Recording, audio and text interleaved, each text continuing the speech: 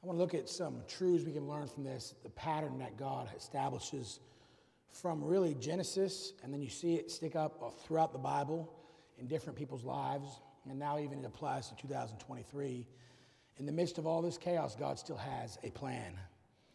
I want you to notice three truths out of this passage the Christmas story reminds us of. And as God accorded it to his own Son, he does the same thing for you and I today. Because when we become Christians, when we get saved by the grace of God, we become sons and daughters of God. The Bible says in John chapter 1, to them gave he power to become the sons of God. And so if you are saved today, if you've been born again, I didn't ask if you were religious, I didn't ask if you've been baptized, I asked you if you did what the Bible says we are to do, which is to be born again, to trust Jesus Christ, and solely in him for salvation, then you are a child of God today on this Christmas. Isn't that a blessing? Well, Christmas is so much better when you wake up tomorrow morning knowing you're a son of the King, a daughter of the King, knowing that you belong to him, knowing that you've been saved. Having said that, there's three neat truths that I'm going to extract here from this passage here that just remind us about the beauty of God and his plan. Number one, I want you to notice that God always has a plan. Everything is planned. God always has a plan.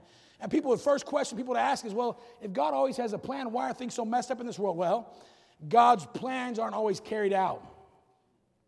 Last night, our family had a little bit of drama because we had a plan to do something last night as a family. We had to go to a meal, and there was an activity we were going to do, but we didn't finish all the chores. Not we, I should not say we. She did not get to finish all the chores because without my wife, there would be no Christmas, right? And so we had to postpone that activity.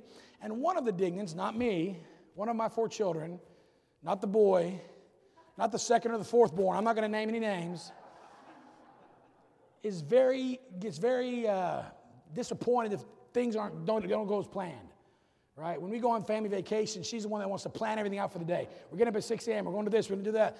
And sometimes my family's like, no, we're not doing anything today, right? And but the fact is, God has a plan for everybody. I have disrupted his plans many times. And the reason the Christmas story was successful and came to fruition and it happened, and 2,000 years later, we still celebrate the birth of Jesus Christ, is because God's plan went through. Praise the Lord for that. Notice in Matthew chapter 1 and verse 22 again, the Bible says, behold, a virgin shall be with child. This was prophesied hundreds of years before. It had been prophesied way back. And God said there will be a virgin that will birth a son, and that son will be Emmanuel. He'll be the counselor, the governor, the prince of peace. He's going to be the one that's going to change the world. He shall be called Jesus, which shall save his people from their sins. Number one, thank God for his plans. Can I tell you, my friend, today, no matter where you're at in your life, he has a plan for you in 2024. He has a plan for you. And the plans he has for me are different than the plans he has for you, but he has a plan for you. And I tell you what, I've learned this, okay, sometimes the hard way, that when God disrupts my plans and I do what I'm supposed to do and by faith trust his plans, it always works out better. God's plans are always the best. You see, none of us would have planned for Jesus to be born in a stable. None of us would have planned for Jesus to be born with animals all around him. None of us would have made sure that he was no room for him in the inn. We would have made sure he was born in a nice hotel with cleanliness, with doctors, and everything ready, but that wasn't God's plan. Maybe many of us thought he should have stood before the kings. He should have been presented to the leaders of the world, but no, God said, I'll plan for the shepherds to see him first. Isn't it beautiful? After the fact, after the event is over, and you look back and say, wow, now I see why God planned it that way. And God's plans are always beautiful and perfect. Amen. Praise the Lord for that. Number 2, another principle or truth you can extract from this that you never have to worry about is this. When God has a plan, in the midst of his plans, you will see promises fulfilled. Promises. God gives promises and they happen and they happen and they happen and they happen and they happen. God is a God of promises. And when God says something, if we do what he tells us, he will always uphold his end of the bargain. Always. God will always do that. Case in point again, look at Matthew chapter 1 and verse 21. And she shall bring forth a son, and thou shalt call his name Jesus, for he shall save his people from their sins. That's a promise. How many have been saved from your sins today? Raise your hand. Promise fulfilled. All right, look at verse 22. Now this was all done that it might be fulfilled, watch this, which was spoken of the Lord by the prophet saying. Again, that was a promise given way, way back. This is a verse from Isaiah. So hundreds and hundreds of years prior to this event, it was promised. It didn't happen when we thought it was going to happen. It didn't happen the way we thought it was going to happen. But God had a plan. And when God's plan come in contact with his promises, look out. Look out, church. Look out. God's plans and God's promises, when they come together, they are beautiful.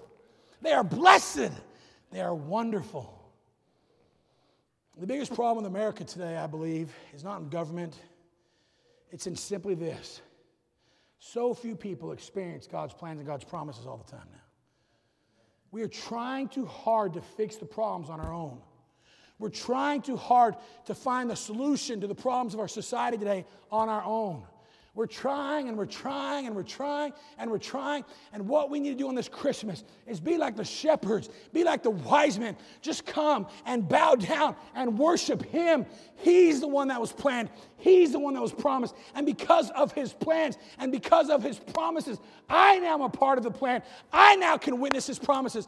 I am a part of God's plan. Wow, not on the same scale as Jesus Christ, but I get to be in. I get to experience. I see the blessings. I fail all the time. I disappoint him all the time. I don't always succeed in his plans. But thank God today, I can testify that his plans are real. His promises are legit. Thank God today for his plans and his promises. And that leads to number 3, perfection. Perfection. Now I'm going to give you perfection in two definitions here today, because biblically speaking, there are 2 ways to define perfection. Perfect can be defined as sinless, without spot. Well, this chapter gives us the perfect baby. This chapter gives us the perfect sacrifice. This chapter gives us the perfect son. As you look at there in verse number 21 again, it says, and ye shall bring forth a son, and thou shalt call his name Jesus, for he, look at this now, he, Jesus, shall save his people from their sins. There's nobody else that can save me from my sins. I cannot save myself from sins. The Pope cannot save me from my sins.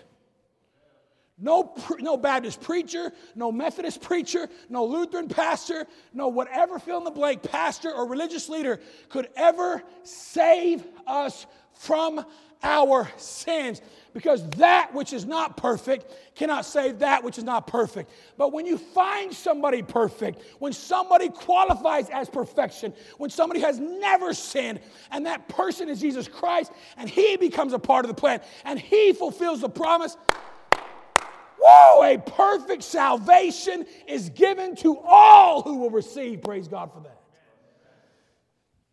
Here's the second spotlight of the word perfect. The word perfect in the Bible also means complete or finished. So God has a desire to start a plan in your life and my life. God has a desire to let you and me see his promises come to fruition within the plans he has for your life and my life. You say, but preacher, I'm 75 years old. Preacher, I'm 5 years old. I don't know where I'm at in my life. It doesn't matter where you're at. God's not interested in where you've been, and even where you're at, he's excited about where you're going. And I would encourage all of us on this Christmas Eve Sunday to look at God and say, God, I don't know what 2024 holds, but whatever it holds, I want to be with you in 2024. Be with God. Go his way. Go his direction. Go according to his plan. Because yes, my friend, I promise you this, he has a plan for you and me in 2024. Number 1, there's a plan. Number 2, there's a promise. Number 3, here it is, perfection. Jesus Christ perfected it. Jesus Christ died and rose again so that we might have a perfect salvation. And now in the midst of that, you and I can finish his plans according to his promises while we are here on earth. every day you and I get to contribute or be a part of finishing, perfecting His work and His plan in our lives. I don't know about you, but those are 3 truths that I can glean from this passage on Christmas that are just fantastic. I ask you today, honestly, to look in the mirror of your life and just ask yourself and answer it honestly. Am I where God wants me to be in life? So many people say they believe in God, but He's just a crutch. He's just some distant being. And we have swallowed that lie for too long. God is a personal creator who wants to know you, and He knows where you've been, and He doesn't want to be blamed anymore for the things we've done in our past, because everything I've done wrong is on me. I've made the mistakes. God went out of His way to bring me back to Him, and in the midst of all that, those blessings and those promises, I'm humbled and contrite and blessed to know that He still pays attention to me. Israel did not deserve a Savior, and God gave him. I did not deserve a Savior, but God gave him to me. And so today, learn from those 3 principles, those 3 truths: the plan, the promises, and the perfection. Merry Christmas. Heads are bowed, eyes are closed. Thank you for listening so well today.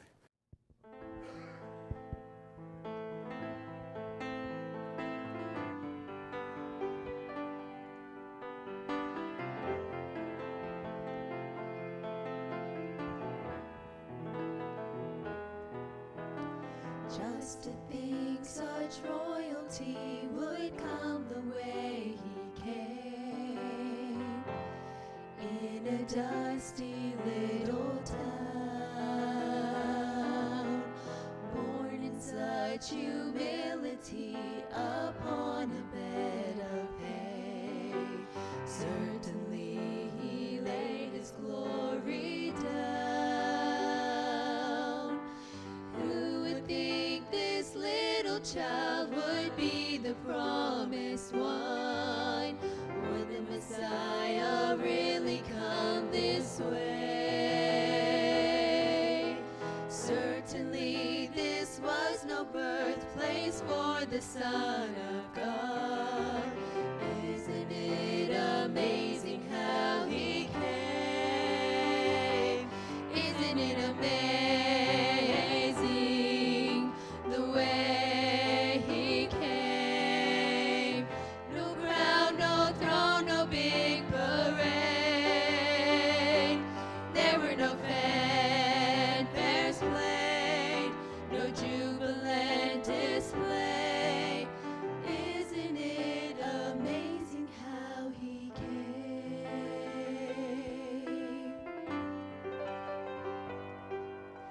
I can't believe that I would be the reason why He came. I can't believe He left His mighty throne. He became a pauper so that I could be a king. Denied Himself, then He made